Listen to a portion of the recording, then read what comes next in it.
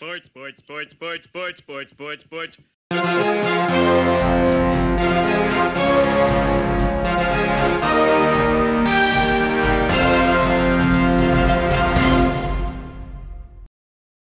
Hey there, everyone. Welcome to Sports Ball, part of the SPDM crew of podcasts. We talk about sports-related topics, but we focus on you, the fan, and what you like, whether it's a sports team or an athlete or just an individual sport. Today, I will be talking with Adam. Adam, how's it going? Good, Mark. Yeah, really good. How are you? I'm good. I appreciate you taking the time to talk to me because we're talking about Formula One today. And Yes. truth be told, I don't know a lot about Formula One, and I'm really excited to talk about this because once upon a time, I did kind of like NASCAR a little bit, and then Mhm. eventually it just kind of phased away because I got familiar with a little bit of the Indy 500 because that is like a big race here. And you just told me that the Indy 500 is not Formula One at all. So, Adam, let's just It is start with not, no. this. Give me the Cliff Notes version of Formula One. Just educate me to the best of your abilities. What's Formula One? The cliff notes on Formula One. It could be a long set of cliff notes, to be That's honest. fine. That's fine. Let's Well, talk about it. so Formula One is a regulated look. So the cars are very highly regulated in what they can build, and there's very strict dimensions on what they can build and where. However, it is a free for all sport where teams have, well, up until recently, had an open ended budget, so they could just build what they just spend hundreds of millions of dollars to build their cars. So it's fundamentally an aerodynamically based formula, which means the cars get most of their performance from aerodynamics. It's been around. The Formula One World Championship started in 1950, but Formula One was around before that. It just created the World Championship in 1950. So it's got a very long history, a very grounded and kind of an elite heritage, actually, I would say, for lack of a better word.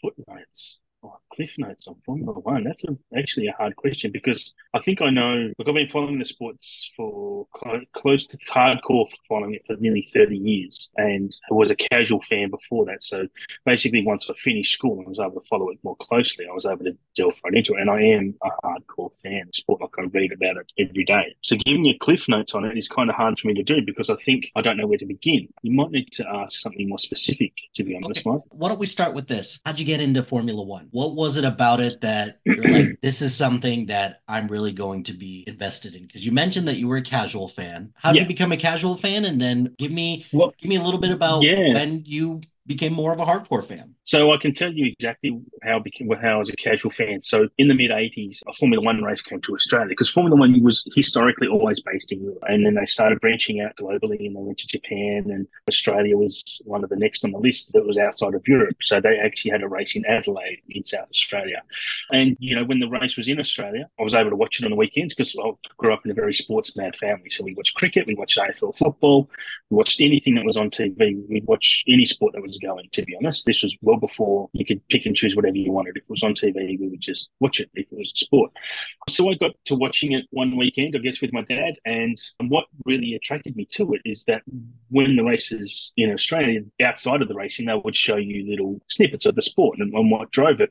And it was the technology that drove me into it, like how amazing these cars were, how amazingly well engineered they were. Like the best engineers in the world work on these cars. Like they come from aerospace industry, these specific universities in England that train people to be in Formula One, aerodynamics, fluid dynamics, and so forth. So they don't make it to like the private enterprise of aeronautics. They are in Formula One, or probably vice versa, actually, because Formula One is where the money is. So yeah, it was the technology that drove me, and this was during my high school, primary school days as well.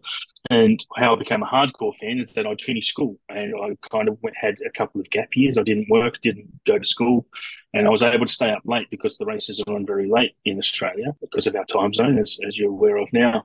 Mhm. So I was able to stay up late and watch the races fundamentally, and then I just kind of got really hardcore into the sport. I would record them on my VHS, on my VCR. So I'd have big rows of VHS tapes with races that I just keep rewatching the same races over and over, and I'd buy magazines. I read the sport sport, and that's basically it. Just grew and grew until now. I still just devour the sport every day. I love it for everything that it is. From not just the racing, it's all the behind the scenes stuff, the characters within it, the different drivers, and because there's such a rotation of new drivers coming in and old drivers leaving, especially and also team bosses and engineers. So I know, I don't know just the drivers. I know the guys who build the cars as well and who are race engineers. And yeah, I go very deep into it. See, that's awesome because I know a lot of people who, when it comes to any type of auto racing, the only thing that they really follow is the driver. That's it. And, Mm-hmm. you know, it's very easy to latch onto the driver because they're the most upfront person. But Yeah. I was one of those people at first who thought that auto racing was not like a team sport. But then the more that you think about it, it's like, no, no, there's actually a lot that goes into this between your pit crew, Absolutely. between the people who have to design the car, the people who have to keep you safe, anything like you still need coaching as well, and you still need guidance to kind of help you Mm-hmm. out because there's a lot more that goes into this. So I'm kind of curious from your perspective, what is it about like some of the behind the scenes stuff that kind of you latch onto and that has kind of caused you to be interested in that part of it versus just, Um, what the casual fan would be like, where I'm just going to focus on the driver. That's really about it. so I could go back a little bit with an answer to that question because I mean on the surface there's a lot of drama and a lot of intrigue in the sport. And a lot of that is built from when, geez, how far back do I go and go through the history of the sport? The sport used to, I'm going to do it because I like to tell a short story along Mike. So back in the day, back in like the 50s and 60s, up until the 80s, the sport was run by FOCA, which is Formula One Constructors Association. And that was run by the head of the FIA, who was basically figured out to be he was very biased towards French teams, French drivers. And the commercial rights got taken over by a British guy called Bernie Ecclestone. So he basically owned Formula One, a sport that he never owned in the first place. When he was able to take it and commercialize it, and he made the teams money basically by selling the rights to the races to TV networks, and that's how they really made their money. And then the teams also made money from sponsorships on the cars. So it all kind of stems from that. So when Bernie took over the sport, he marketed it and created it as this elite place where it was only really for there was closed gates, right? Basically, like it was very well gate kept, and it wasn't open to everyone. And that was formed part of the intrigue. Is like what's going on behind those curtains, like Wizard of Oz style stuff, right? So that was one aspect that got me into it. But then, as I said, when I was able to get into the sport properly, it just happened to coincide with the release of a Formula One devoted magazine, which kind of went behind the scenes. They interviewed all the race engineers. They interviewed personalities in the sport that weren't necessarily the drivers. They used to do a lot of great analysis on not just the races, but also driving styles of each driver, how each driver would approach certain corners on tracks, and that type of minutia and detail-oriented stuff is what helped drive my interest in the sport. So behind the scenes stuff, there's just so much depth in there. And if anyone's listening to this and they've seen Drive to Survive, that show has done well in showcasing the sport off to non-Formula One fans.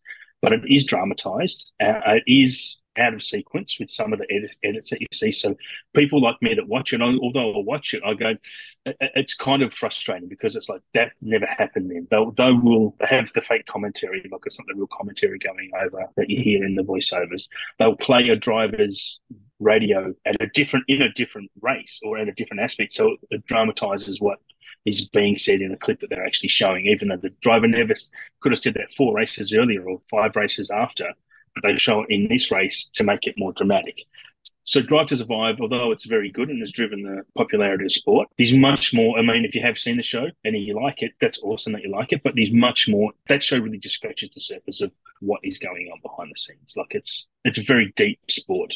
It's kind of similar to how Hard Knocks for or American football has kind of shed a light. It's like, hey, it's not just the players. There's so much more that goes into this from, the Yeah. equipment, the like all the coaches. Like there's not just the head coach. There's, so many different coaches on the staff that help out all these players. And sure, they get all the glory and all the press and everything like that. But there's like a ton of people out there that actually Mm. help bring all of this to fruition for football. So I was going to ask you a little bit more about Drive to Survive, and we'll get into that a little bit more. But let me ask you this. What is it about Formula One versus any other racing circuit? Like, why do you Mhm. keep going back to Formula One versus, like NASCAR, whatever, like IndyCar series or any other driving sport? I'm going to tell you why that's a good question, because Formula One is very driven by the car. Like all from the best driver on the grid to the worst driver on the grid, there's probably 2 to 3 tenths of a second of a lap between the best, and which is like that. It's no time at all. But what really drives Formula One is a great driver, and you've got the great, and you're in the best car. You're going to win the world championship, or you're going to go very close to it. You're going to win a lot. So the reason that that's a good question is because a lot of other sports, IndyCar, for example, Formula E, for example, they have really close racing. Australian V8 supercars, really, really close racing, bumper to bumper stuff, really exciting racing. Where Formula One doesn't have that as much, although there is exciting racing in that. I used to always compare Formula One to soccer. Like Formula One has gotten better with its racing because of certain things they've done, build the cars and certain aerodynamic rules that keep the cars closer together. But back in the day when it was just dominated cars, once the first lap was over, that was pretty much the finishing order for the race because cars just couldn't overtake. But what I loved about Formula One, like soccer, similar things that people complain about soccer is that there's not a lot of scoring. But with soccer, when there is a score or when there is close to a score, you hear the crowd or the audience watching that, and it's a huge release of energy and excitement in just that one little bit. And Formula One is very similar to that. And that's what I like about it, where you have with those, what I'm going to say, a manufactured racing in other series like IndyCar and NASCAR for whatever. It is manufactured racing. So there's always excitement, always excitement. And in the end, when it's always exciting, it's very boring. Like it just becomes, oh, okay, so they've had another crash, big deal. Or that dude's overtaken that dude or that dude. But in the end, it becomes the same thing. So it stops being exciting. Where with Formula One, it's very strategy driven too, because there's a lot of regulations built around tyres. They have to use different tyre types during the race and through qualifying, and there's so much going on that's what drives my interest. Because when something does happen, it's super exciting, and there's just this build up. You can have a 50 lap race, and you can watch 45 laps where it's just like same stuff. They're on the same strategy. Nothing's going to happen. Then all of a sudden, a safety car can happen, or it can start raining, and then it's just on. And then those last 5 or 10 laps can be just incredible stuff. And Mhm. the last 4 or 5 years of Formula One has been really amazing for that aspect. Last year there were some races, and it's not necessarily always watching.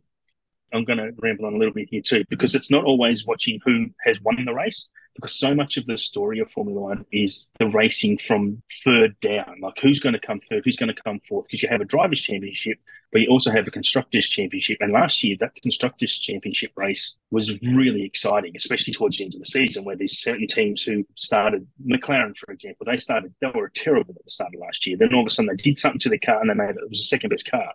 And they ended up climbing from last in the championship, and they ended up coming fourth from middle of nowhere, scoring podiums very consistently.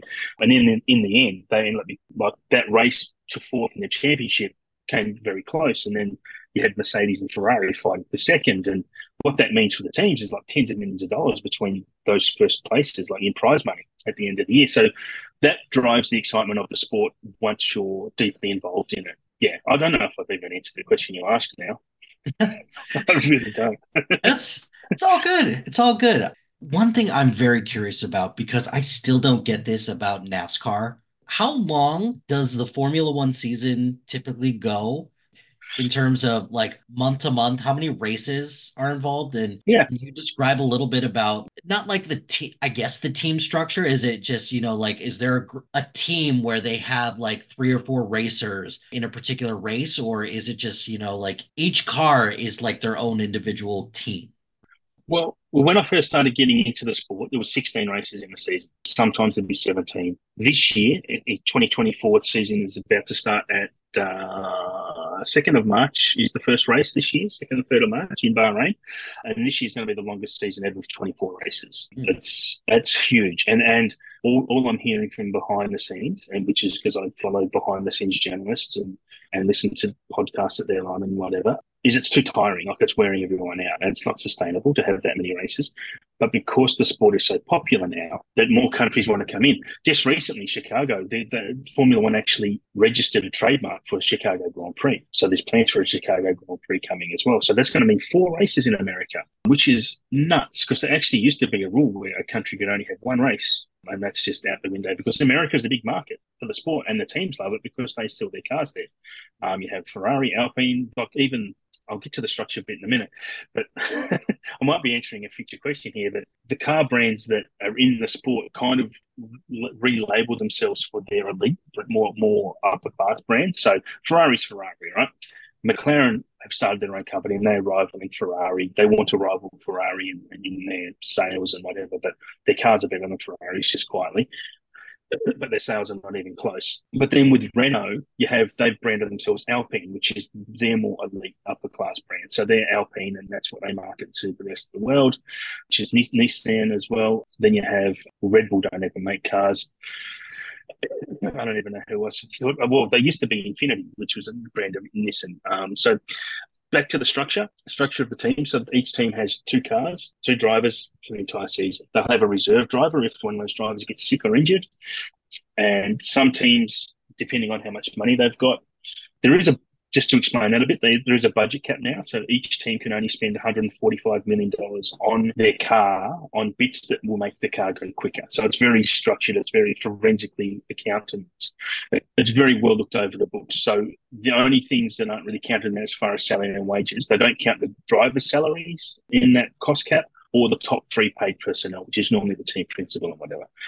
So some teams, Mercedes, Ferrari, for example, they might have over 1,000 staff, because they not only have the team, but they also have the engine departments. And those teams will also have to build engines for other teams who don't make their own engine. So Mercedes sell their engine to McLaren, Aston Martin, Williams. Ferrari sell their engine to Haas, which is an American team, and to Alfa Romeo, who are soon turning to Audi. Actually, Audi's entering the sport in a couple of years. So just one other thing I wanted to talk about structure was when we were talking about before with which one, that's something that reminded me, and I never got it out, but we're talking about the pit stops, or I wanted to talk about the pit stops and how amazing they are, because they have like 20 dudes, 20 guys on the car when a car comes in, 20 different guys will work on this car just to change 4 tires, and that's it. The car's back out in 2 seconds. So that's the type of structure they have. So you have a lot of people back at the factory who are watching the race live, and they'll strategize back at the factory no matter where they are in the world. And then you have your race teams who the 2 cars they do each have their own team. So they each have their own race engineers and their own structural engineers and what have you, and own opposite sides of the pit. Although they very much work as a team, they still work against each other because they want to beat each other as well. So there's competition between the teams, but there's competitions within the teams as well. So it's always fascinating to see what goes on. Yeah. Is there like the most famous racetrack for Formula One? Because like in Indy, yes. for IndyCar, there's Indianapolis among plenty of others. Even with NASCAR, your Daytona, for example. What about for Formula One? Which is like the race that like everybody looks forward to in the typical Formula One season? Or is that a bit of a loaded question because it kind of is different? It can be. It can be. For me, I have a very clear answer, but I'm not from one of those traditional countries who've always had the race, have always had a race. So a British person would say it's Silverstone. An Italian person would say it's Monza. Japanese person would say Suzuka, because they're all brilliant racetracks to race on. So the trend has gone towards modern tracks are a bit ordinary. They don't promote good racing, and they're street races, and they're not great for drivers because they're stop-start tracks, whereas those tracks I mentioned a minute ago, they're basically built for racing. That's what they're for, and they're very fun to drive. They're very rewarding to drive when you're a race car driver. Well, the answer for me is Monaco. Not living in any of those countries, I always look forward to the Monaco Grand Prix. I couldn't really tell you why, because it's actually quite a boring race most of the time. It's because it's an impossible circuit. I don't know if you've ever seen a race on the Monaco circuit, but the cars barely fit around the track anymore because it's just a very small enclosed track. There's never any overtaking. But the magic with Monaco is what I was talking about with Formula One in general, is that when something does happen, it is spectacular and it's awesome. And it's such a challenging circuit to watch. When you're into the sport like me, watching the drivers drive through that circuit and specifically certain corners of that circuit, and watching their commitment and the speed they actually go, it is a phenomenal place to watch cars go around. It is insane because I've seen the cars in real life before, and TV does not do it justice on how fast these cars are actually going. When I've seen them in real life, I'd been following the sport for a good 15 years before I saw them in real life, and I was blown away at what speeds they're really doing around these corners. It is phenomenal, absolutely unbelievable, actually. Well, not only how fast they're going, but you can kind of tell on when you're watching it on TV, it's loud. It is so loud as well. Not so much anymore. Not with Oh, the new really? engine formula. No, they actually had to build something in the engines to make them louder. Because when these new engine regulations came out in 2014, I actually went to the first race in 2014 and didn't need earplugs. When I went 5 years before, they were racing with V8s. Like the whole ground shook. You needed earmuffs, earplugs, everything. Otherwise, your ears would be bleeding. Literally the ground would shake. But with the newer cars, it was I was standing maybe 50 meters. What's that? I don't know what it is. 150 feet from the track, Mhm. and it was safe, purely 100% safe. And then it wasn't liked by the fans at large, so they had to change those regulations to make them louder. They just put stuff in the engine to make a bit more noise. But when you have 20 of them at once, yeah, that's going to be loud. But if you look at some old YouTube clips of the V10s and V12s, those cars rip your face off. Honestly, when I drive past you, they are insanely loud. A lot of ex-drivers are deaf because they're sitting with that engine right behind them for hours at a time. Yeah. Do you have a driver or team that you're rooting for right now? And Um, what has that evolution for you kind of been like as you've been a fan for a long time and mm, nobody mm. like what's the usual lifespan of a Formula One driver? Like how long do they race before Well, they eventually either retire or just walk away? well, that's actually lengthening at the moment. To be honest, drivers are going longer than they ever have. Back, say, I'll answer your first question first. So drivers, I don't necessarily support drivers. I'll support my countrymen. So there's a couple of Australians that race at the moment, and another one on the fringes. Who's actually from my suburb, to be honest. His dad was a Nice. motorcycle world champion. Yeah, so he's actually a test driver for Alpine, and they live just across the highway here, not far from me. Well, they did before they sold the house, but anyway. But also, I'll follow my countrymen. I'm a big fan of Oscar Piastri and Daniel Ricciardo, etc. But as far as teams go, I don't typically follow drivers. I love the sport for loving the sport. I'll Mhm. normally have a driver I hate for a few years at a time until they piss off, till they retire or whatever and go away, rather than drivers I love. I love to see them all win unless someone's winning all the time. Then you like to see them lose occasionally, right?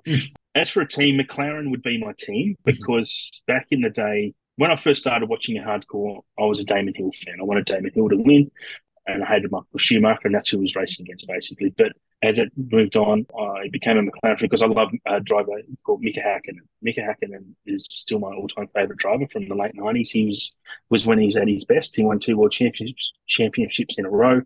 Insanely quick guy, probably one of the quickest guys there ever has been. So, yeah, just been a McLaren fan ever since. As for the drivers, yeah. So, yeah, look, so not that long ago, drivers were at their peak and they would retire in their mid-30s. But now drivers are going longer because I think the cars are a bit easier to drive. They're not as loud and not that they're not easy to drive cars. They're definitely not easy cars to drive. I'm not going to but I think it's just there's a couple of drivers now who Lewis Hamilton is going to be driving into his 40s, which is weird. Rare. There's a guy out there called Fernando Alonso, who's one of the greatest drivers there ever was. He's entering, I think he turns 42 or 43 this year. That's really exceptional for a Formula One driver to drive that long and still at the peak. He's not there because to collect a paycheck. He's because Formula One doesn't work like that. If you're not up to the game, if you're not up to scratch, you're out the door. It's just such a ruthless sport. So it's not like Tampa Bay hiring Tom Brady and just as a kind of a token, even though he did well, but Alonso's still at the top of his game in his 40s. He's very devoted to the sport and an incredible racer. So some drivers will be in there for a year. If they don't cut the mustard, they're gone. So the evolution of that of seeing drivers come in and out of the sport it's quite a constant rotation. Like I actually have a spreadsheet that I've kept from Formula One and this year is the first year ever, I think, in the sport where there hasn't been a rookie driver. So 2024 will be the first year there's no rookie driver in the sport. No new drivers. Everyone is staying. Or, yeah. Mm-hmm. How is it that this season doesn't have a rookie driver? Is it because there's more races there's just, you only get a finite amount of drivers in per race, or is it just No. nobody qualified, nobody new qualified to be part of Formula One this season? I'm curious about how that works. No, it's not that. I think the teams just wanted to stick to who they have. There is a change of regulations in 2 years' time. So there's going to be a bit of a crossover where they want a consistent and familiar team base, as in driver wise. There's definitely drivers qualified out there that come up through. So with Formula One, you have junior formulas that lead that the stepping stone formulas. You have Formula Three and then Formula Two. And if the champion, whoever wins the Formula Two champion, which is they're a world champion, but in Formula Two, they can't race in Formula Two anymore. They actually have to. They're not allowed to race in that formula anymore. They actually have to basically quit, and generally they get stepped up into Formula One the next year. There's just no seats available. It's purely about contracts and what have you. So Teo Pourchaire, who won Formula Two last year, he's basically now a reserve driver for Sauber, who are turning into Audi in a couple of years. So he will probably get a drive, but they'll just become reserve drivers and test drivers, and that's that's basically it. So why did it happen this year? I don't know. It's a bit of a fluke, honestly. This year, why it didn't happen? Just the contracts weren't offered up. There's plenty out there who are qualified to do it, and a lot of people who miss out on seats because, like I said, there's some drivers hanging around to their 40s. They're just not leaving, and they're still great. So, and the teams don't want to get rid of them because developing a car year on year is tough. And the way Red Bull are dominating, they want that positive feedback from experienced drivers who can feedback on the car where it's failing, where they can improve it, so the engineers can go and build new parts, redesign new things, and then hopefully make their car as quick or quicker than the cars in front of it. So it's very in depth. There's a lot going on. So how does the Formula One season work then?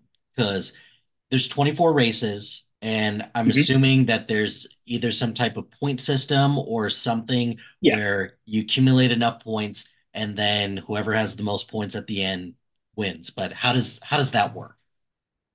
Yeah, so it's very simple, to be honest. It's not manufactured like NASCAR, not manufactured, but it's not convoluted like the way NASCAR do it. I don't exactly know how IndyCar do it, but with Formula One, it's basically if you win a race, the points are scored from in the top 10, so the top 10 cars score points. The winner gets 25 points, all the way down 10th gets 1 point. So it just steps out like that. At the end of the year, if you've got the most points, you're the world champion. And as far as, because then there's the constructors champions as well, and you have two drivers in the team. And so if you have the two drivers have the most accumulated points, then you win the constructors championship. And it's just that simple in reality. Yeah. You're absolutely right when you say the NASCAR formula is very convoluted, and Yeah. there's playoffs, there's things that they got to do for dramatic purposes as Yeah. well, and yeah, it's kind of ridiculous, but this seems very straightforward, which I know I It appreciate as somebody who just admires the sport from afar. kind of goes back to an answer I had a while back that why I like the sport is because it is, despite its complexities, it's fair, it's very fair in who it awards as the winner, basically at the end of each year. It used to be a bit more like the point system has changed over the years. Like it used to be only the top six scored points, so they extended that to eight, and they extended to 10, and you know, but still, it's never been favoured that the best is the best for the year. It's Mhm. that simple. Yeah, you don't have to get lucky to win. Yeah, yeah, Generally, you yeah, so there's no weird flukes where like the third place team vault into first place by like some weird rule change. If if you win your races, uh, then there's a good chance that you're gonna win. That's that's right. how. Yep, Oh, yep, that's nice and it's simplicity and just very mm, straightforward. That's it's kind of yeah, refreshing to hear something yeah, like that. yeah. It is. I hope they never ever change that. That's Mhm. that's one aspect of the sporting code they need to keep the same. Do you have a couple layers to this question because I want to talk about the tracks. There's Mm. Do you have a track or you mentioned, how Monaco, is a race, but do you have like a track that you look forward to watching races on that track each year? And on the flip side, do you have a dream track that you're like one day like bucket list. This is the track that I want to Hmm. go watch a race at one of these days. Okay. Yeah, that's a good question.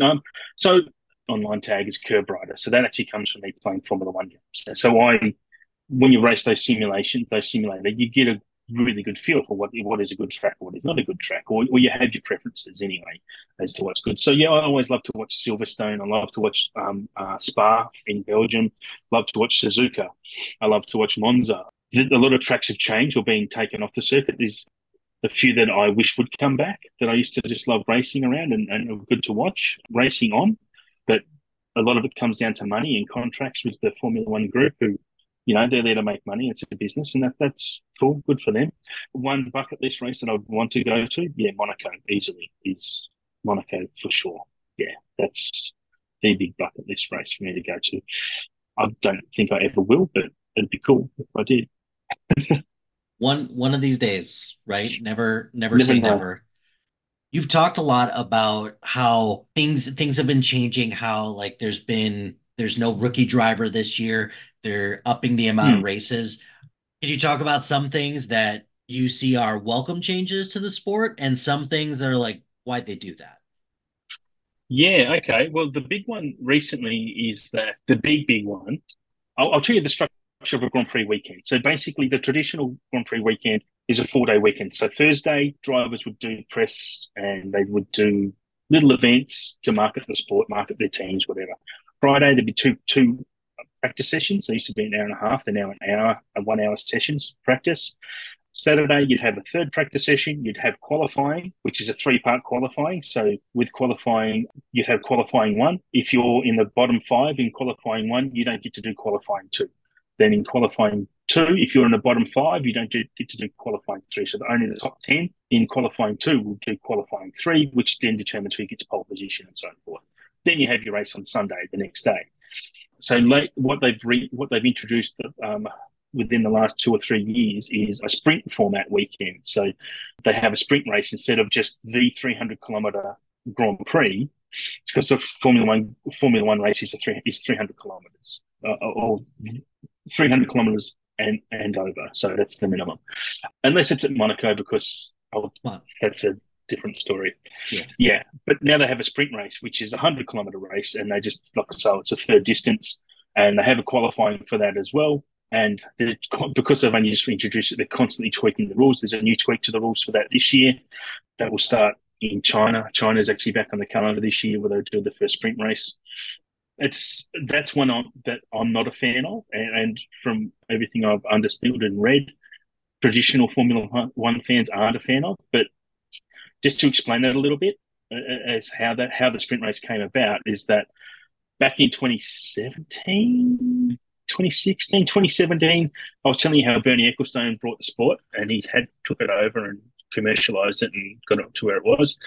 He sold it to an American company called Liberty Media, and Liberty run a lot of sport in America. I don't know, you could look them up anyway. They run a lot of stuff and they've got a lot of money.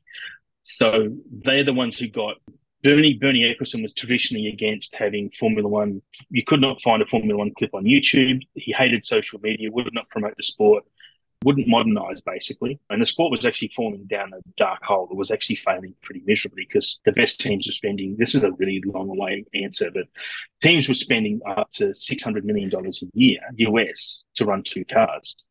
And only those teams, became a spending race. It was a spending race rather than an actual engineering race. And the Formula One should be about the engineering. That's really what it is, because it is a formula car. They're all prototype cars effectively, so built to a certain set of regulations. Mm-hmm. So Liberty came in, they opened it up to social media, they opened up the drivers to the fans. So now on race weekends, drivers have to go and sign autographs for a certain amount of time on the Thursday or over the weekend sometime, where they never had to do that before. It was really closed off, which is one of the things I told you I was attracted to. But now it's opened up, and Liberty that's why there's American races. They're the ones that allowed Netflix in to do the documentaries. That's what's gotten the sport popular. There's a Formula One movie now being made with Brad Pitt at the helm, and he's actually starring in it. And bringing it on. So Formula One's opening up itself to a broader audience, and it wants to be, and it should honestly be, the biggest global sport in the world. So, but it kind of is, but money-wise, it's far from it. So good things that have changed. Probably the good thing recently that has changed is the engine regulations. So these engines, they used to be V8 running on petrol, using an unlimited amount of fuel per race, right? And just was very uneco-friendly. The new engines that they developed in 2014 are hybrid engines. So they went from V8s, they're now V6 engines, 1.6 litre V6s, which is a tiny engine that you'd see in a Corolla, like less than a Corolla, but they're pulling up to 1,000 horsepower now because they're so thermally efficient. Like the technology they've built with battery energy and energy recovery systems has and twin and turbos and whatever, that these engines are just ridiculously efficient. The most efficient engines ever built by man. That's fact, and they don't advertise that well enough. They're limited to 100 liters of fuel per race, so they use a lot less fuel. They use a lot less everything. So that's a really positive change. And there's going to be another change in 2026 with the engines as well and the entire formula. So to make that even more efficient. So they're going towards 100% eco fuel, as in synthetic fuels. They're not going to be using fuel from oil. It'll be all synthetic, apparently. So just doing really groundbreaking stuff and making it a bit more society friendly, as it was back in the day. Like without Formula One, there's a lot of innovation that come through Formula One from the 50s, 60s, and 70s that you see on today's cars that you just wouldn't have seen without Formula One, like brake discs, radial tires, just lots of different things that fed down to road. So they actually want to make Formula One more road relevant again, and because it was steering away from that.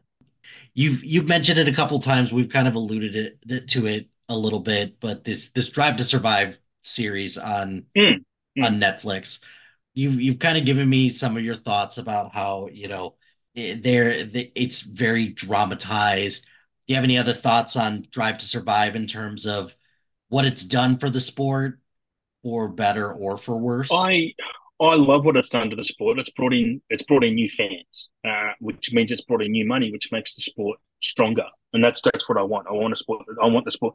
I was honestly, for less than 10 years ago, I was literally fearful that the sport was going to die. It was altogether just would not exist anymore, or it would be in a different format that was not nearly as good. But so the fact that when Liberty brought it, took it over, and was able to and opened it up so these shows could be created, then no, I'm all for it.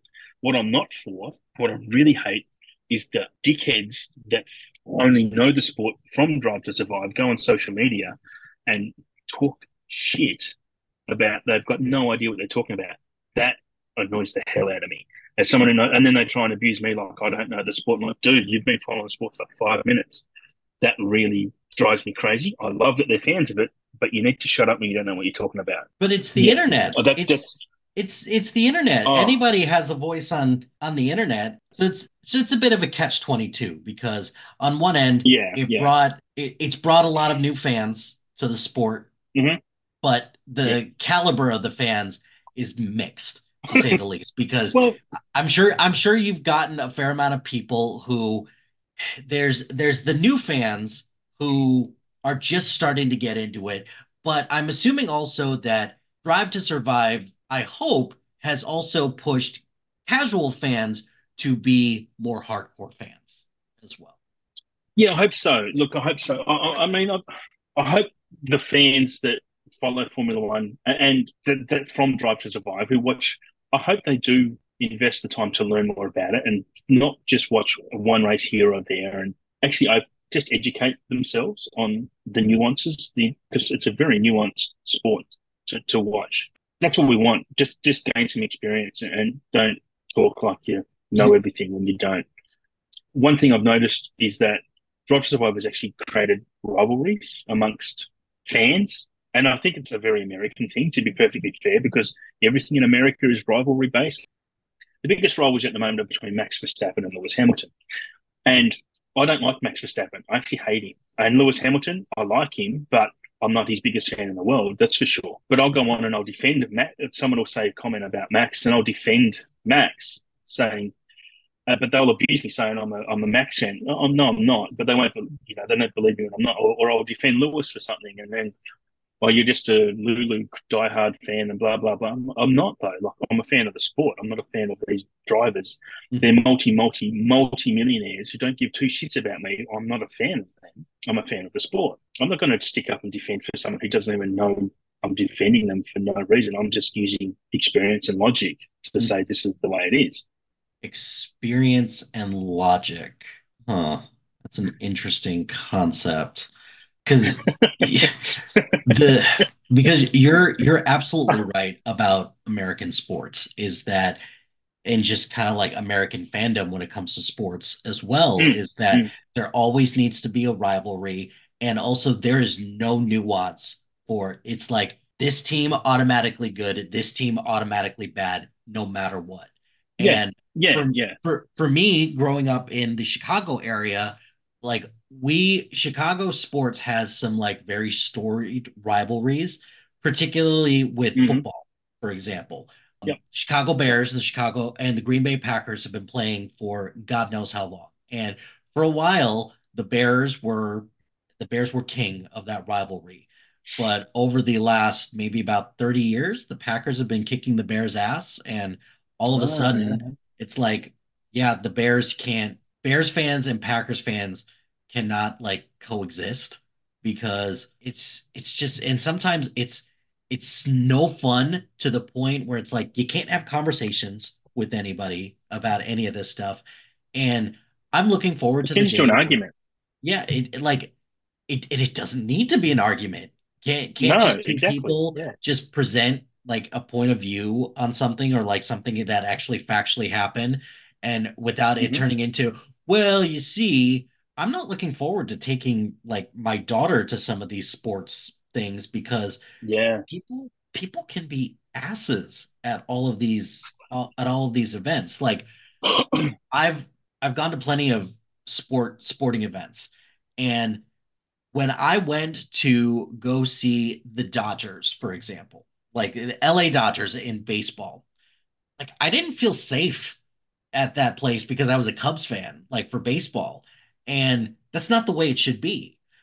But when I went to a rugby match when the All Blacks came to Chicago to play the Irish, Oh, that's awesome.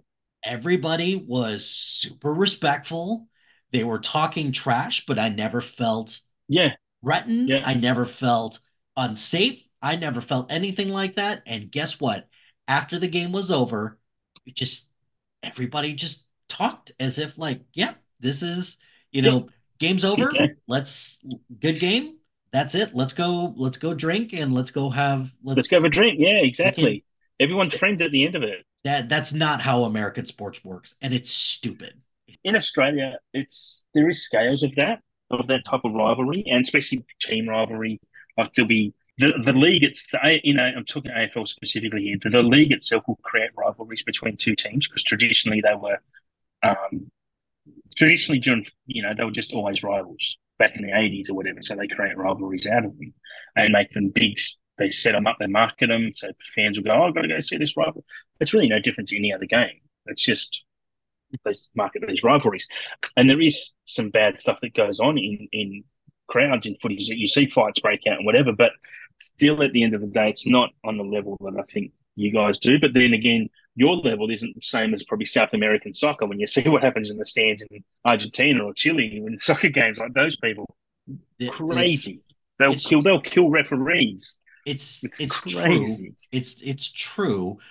But one of the other big reasons why American sports kind of goes through this discourse is because also sports media is a cesspool in the US Yeah, yeah, yeah. because the big things that a lot of these sports media companies talk about, they always talk about who's the best.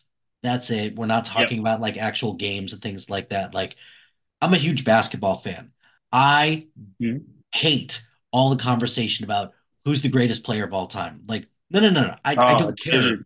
I don't care about any of Yeah, that. I just want to talk about yeah. what's actually happening in the game right Yeah, that's like arguing if a hot dog is a sandwich or not. Who gives a shit? now. Just eat it. It's it's food, it's It- sustenance. like, do we really need to get that Almost food, granular but to it's food? Audio podcast, yeah. me doing air quotes for a hot dog, which not everything needs to be a fight, not everything needs to be discord or No, that's right. just coexisting is starting to become harder and harder, and it sucks, and I hate it. Mm. I'm hoping it doesn't bleed over into Formula One and so forth. I just hope it. I yeah, I can't see it, but I hope it doesn't. Weirder things have happened, right? So, um, have you in your Formula One fandom, how close have you come to just calling it quits? Never, never. This sport is my sport. Admittedly, the last year or two, back when I was younger, before I had children, I followed pretty much every sport. I used to watch these AFL. I used to watch cricket. Cricket games can go for 5 days, and I would Mhm. sit and watch, if I wasn't working, I would watch all day for 5 days, this game of cricket. And they were awesome games. There was fantastic stuff to watch. Like, it was really great. And then I watched tennis. I would watch Formula One. I watched this and that. But as I got older, and with particularly with Formula One, I devour everything I could. Like I said, I bought magazines. This is before the internet, or I even had internet. Then the internet came along. I'd still buy those magazines, but then I would read about it on websites all the time. Then I follow certain journalists, certain bloggers who actually go to the races and report on it. Nowadays, I don't log into those websites every day to read everything. I used to read every article front to back, first word to last word, every article. And now I'll just browse headlines and read the ones I want to read.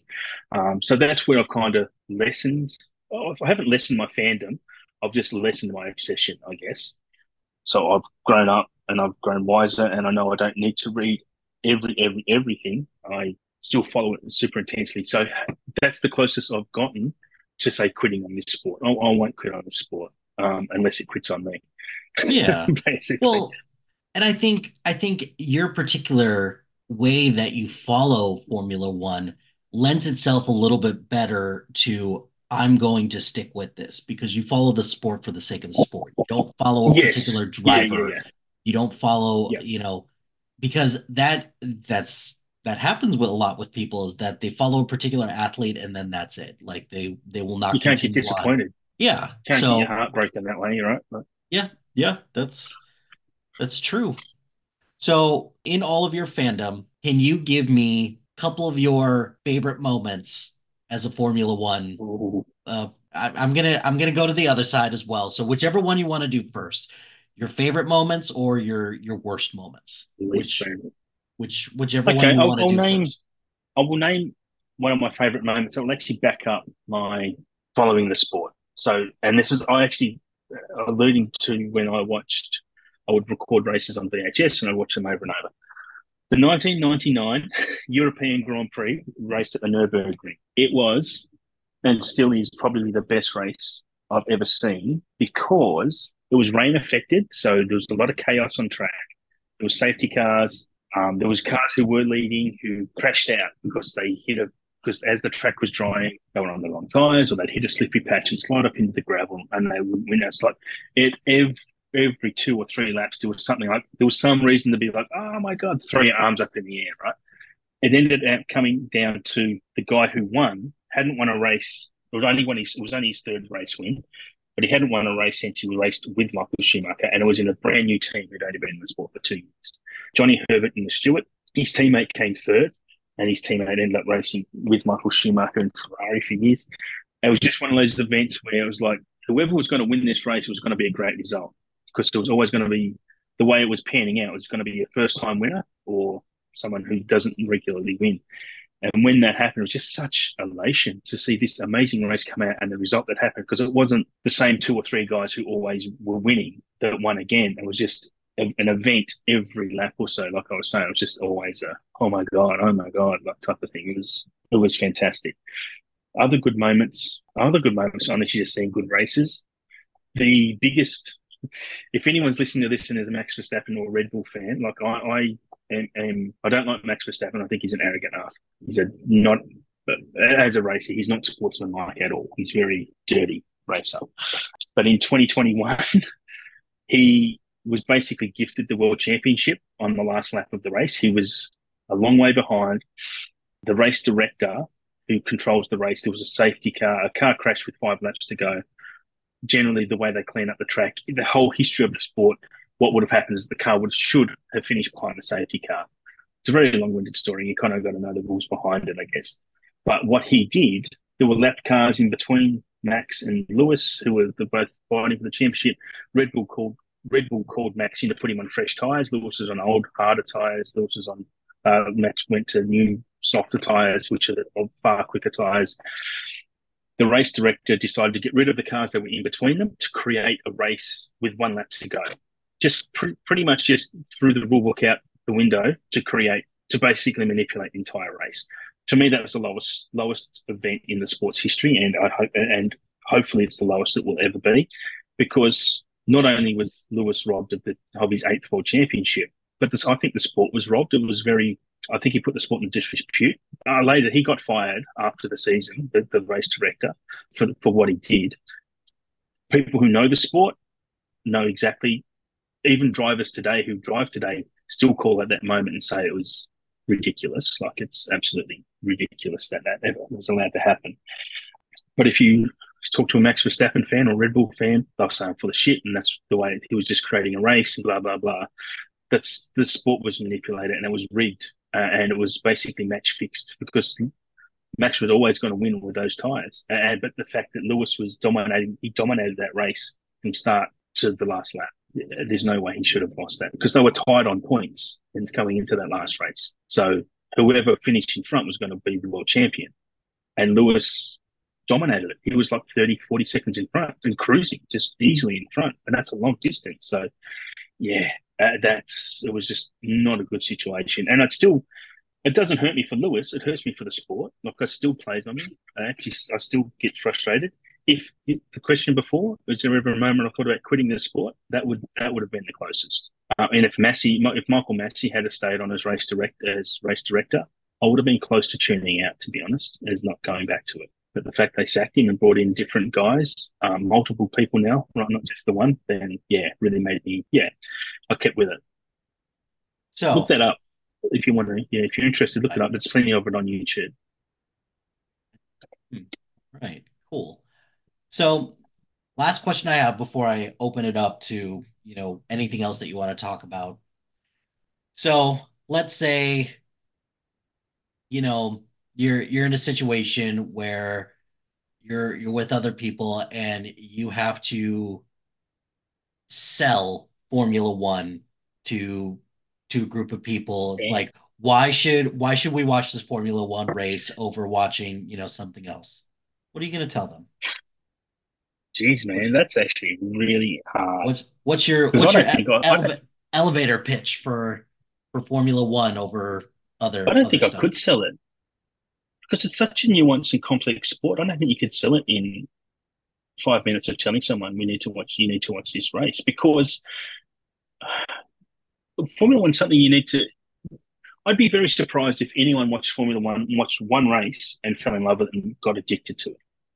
Unless it was one of those races that was like the one I was describing from 1999. Because not every race is like that. A lot of races can be very processional, like literally cars following cars.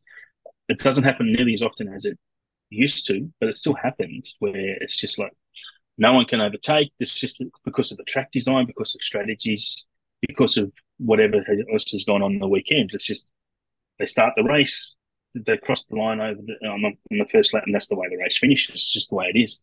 Because the cars are super reliable now too. Like, cars rarely fail mechanically. I don't think I could sell it to watch a race other than to say, mate, this is the best sport that I know of.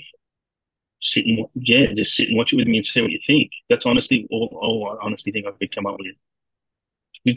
I'm not a salesman by nature anyway, so I don't know. Yeah, that's honestly the best I think I could come up with. Anything else that you want to talk about from a Formula One perspective that can help me or anybody listening to this help better understand your fandom, or just anything about Formula One that you? Well, tough question, I know. Sorry. It is a tough question. Right now, it's pre-season, and at the moment, there's the first race is in Bahrain this year, and it has been for the last few years. And all the cars at the moment are actually being released. So the new cars, new liveries, new team names are being released. They just release them as they're ready to go, these cars. So for me, that's a really exciting time of the year, seeing the new cars come out, blah, blah, blah. This year's not as bad because the cars aren't that much different to the way they look. It's just because I actually look at a lot of the detail of the cars and how they're designed because there's a lot of differences. They're not all the same. That's not a spec formula. So they can design the cars pretty much the way they want within the rule book. So they look different initially, but they kind of converge to be the same look when the quickest car when they figure out how the quickest car is being quick. Um, I had a point that I was getting to. Basically, the Bahrain stuff. So they're not allowed to test in the sport. Back in the day when I was telling you they were spending 600 million a year, there used to be free for all testing. So cars they would race, then they'd go, they might race in Hungary, for example. Then they would leave the race on Sunday night, fly to Spain on Monday, and start testing the car, new parts, testing for setups for the next races. Because the cars aren't always the same; they change setup to suit the circuit and blah blah blah. Now they're not allowed to test. They have 3 days, 3 days of testing before the season starts. Now that's it. That's all they're allowed to do. There's some minor in-season stuff that they're allowed to do for marketing and blah, blah, blah, just to get around some rules. But now it's really restricted. It's pretty much the only sport in the world where the drivers aren't allowed to practice. So basically what teams have done now, they have these really high-class simulators. Like these simulators cost millions of dollars. And if you ever see one, they are insane. They're on hydraulics and they map everything a car's doing on track. Like they're just remarkable pieces of machinery. So that's how drivers test now. Yeah, it's how else do I explain my fandom? I think that's it. Just the detail of I don't know, just I don't know, the fact that I know that stuff and the fact that I want to know that stuff and want to know more about it. I think that kind of highlights my fandom. Why I am. I don't know. That's just a personality trait, maybe why I get so detailed and involved in it. But that's the sport I chose to be that hardcore into, I guess. There used to be others, but I let the others go. Yeah. One of my favorite lines from a TV show of all time is don't half-ass two things, whole-ass one. And it sounds like you're Yeah. whole-assing your Formula One. And Mm. it's good to have interest in all kinds of different sports, but there is something to be Mm. said about narrowing yourself down and Yeah. focusing on one in particular versus, kind Yeah. of splitting. I suppose if you split your time up where it's like, hey, once the Formula One season's over, if something else is in its place.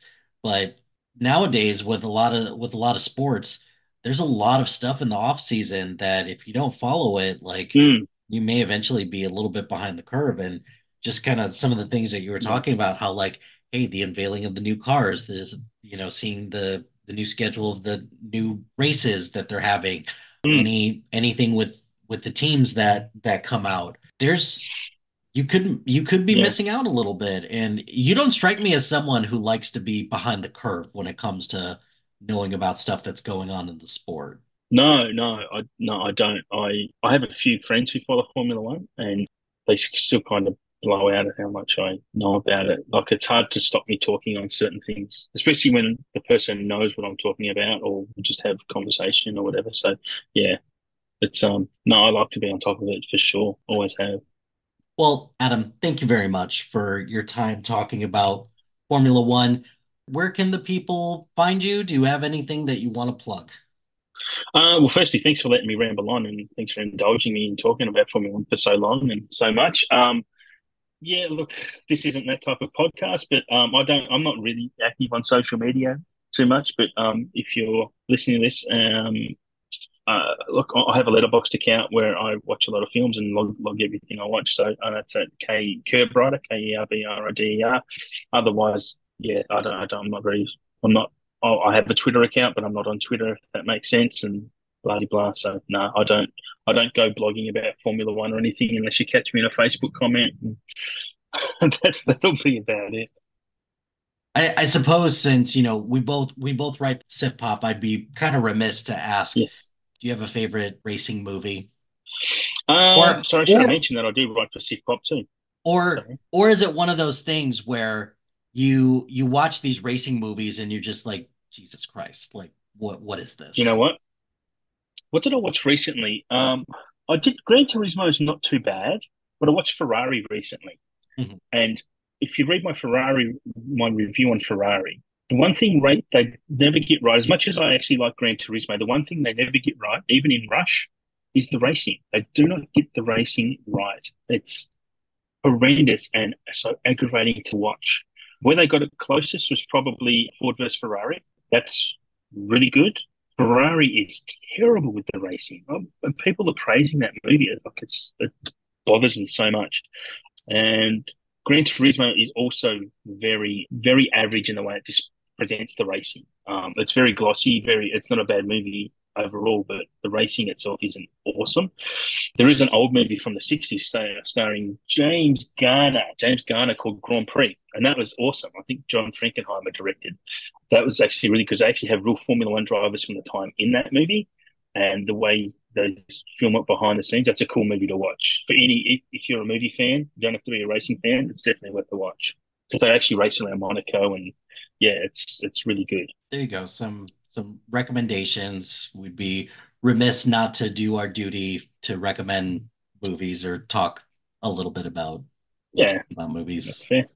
So, well, that's going to do it for this episode of Sports Ball. Be sure to like, rate, and subscribe to anything and everything on the SPDM crew, wherever you get your podcast. Join us on social media on Facebook, Instagram, X, and Blue Sky at SPDM Crew. Check out our website soon to be out at spdmcrew.com. And if you've got a podcast idea or if you're interested in part of being on the SPDM crew, email us at spdmcrew@gmail.com. Until next time, pain heals, chicks dig scars, and glory lasts forever.